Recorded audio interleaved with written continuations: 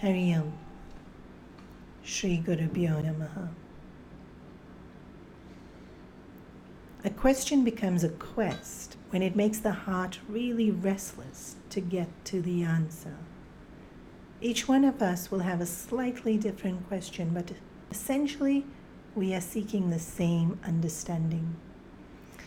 One of the most often questions are, who am I? And this verse in the Bhaja Govindam says exactly that. Kastvam koham kuta ayataha. Who am I? Who are you? Who are any of us? And the verse says, where have we come from? But I think in translation, when we think about what people really want to know is, why am I here? And what is it that I'm really supposed to be doing? And all these questions, if we really pursue it, we come to the same conclusion, the same infinite truth. When we inquire into things, it takes a while to put everything together and figure it out. Like the murder mysteries that we see on TV or read in books.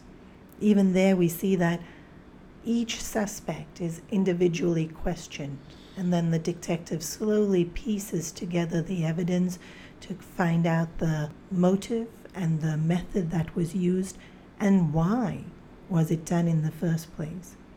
Even in science we see that this inquiry has so many components. Sometimes things are dissected and taken apart to see the mechanics of how it works, or experiments are done and chemicals are put together to see how they respond and react to each other, and variables like proportions are changed. And even after physical experiments are done, then some things are worked out through inference and logic. For instance, we know through quantum physics that the table or the chair that we sit on is not actually solid, but it feels very solid. And they explain it that the vibrations on the table, when it resists the vibration that goes to make up our body, when the two energies are resisting each other and we can't pass through it, what we experience is solid. So that's not something we can directly see, but they work it out. And so with any kind of inquiry, some effort has to be made to work it out. Spiritually speaking also, when we inquire into who we are, when we inquire into this world, the rishis found through much inquiry that this world is not substantial. It's constantly changing.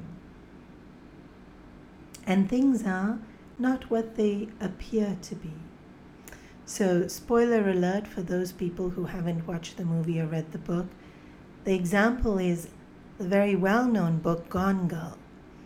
And the first half of the book, as you read the book, you're thinking, she's so lovely and he's so horrible, and why did he do this to her, and why is she putting up with it, and you're rooting for her that she should come out of this successful and happy and victorious. And then suddenly halfway through the book you realize nothing of what you first thought about this person is true. She's actually terrible, and what she's doing to him is horrible, and poor guy. And so when it's depicted in a movie like this, it's very easy for us to see that things are not what they appear to be. But in our lives too, when we look back, not when it's happening at the time, we're not able to see it so clearly, but when we look back, we think somebody hates someone, and then after working with them for a few months realize, well, actually, this person's quite a nice character and has a really good side to them. Or the opposite, we feel someone is so lovely and so amazing and so charming and so reliable, and then after a while we think, we were quite wrong in that judgment. So in Bhaja Govindam, when talking about this world and talking about how it's just an appearance, it's described as swapna vicharam. It's a dream. And so while living in this world itself, we can dismiss it as a dream. And this example of a dream is beautiful because, one, we wake up and we realize it wasn't what we thought it was. In the sense, it passes. But the second way in which the world is like a dream is that it feels so real when we're going through it. Sometimes a teenager wakes up in the morning and they have a pimple and they're horrified and they look at their face again and again and again, and all they can see is this pimple, and it's almost like they're seeing a face on a pimple rather than the pimple on the face. It becomes so big in their head. And years later you think, oh, that was so silly.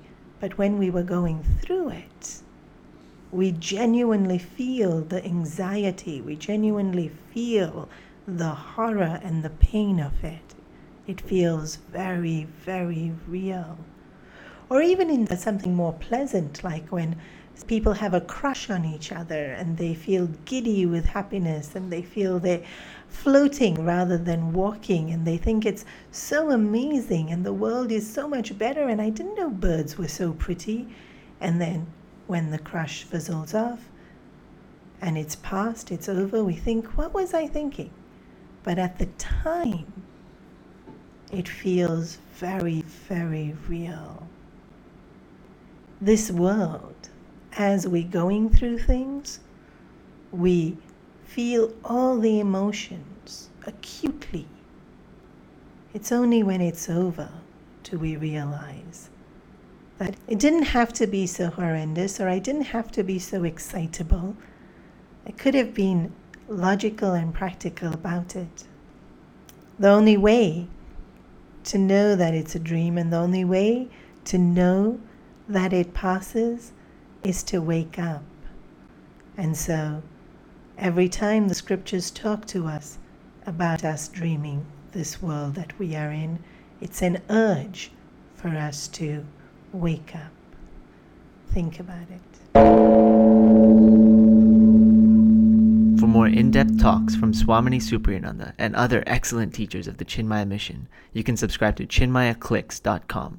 You can also visit the Chinmaya channel on YouTube for bite-sized inspiration and discourses on in-depth Vedantic texts. To know about local classes, activities, and upcoming retreats, visit www.chinmayamission.com. And see you on the next podcast.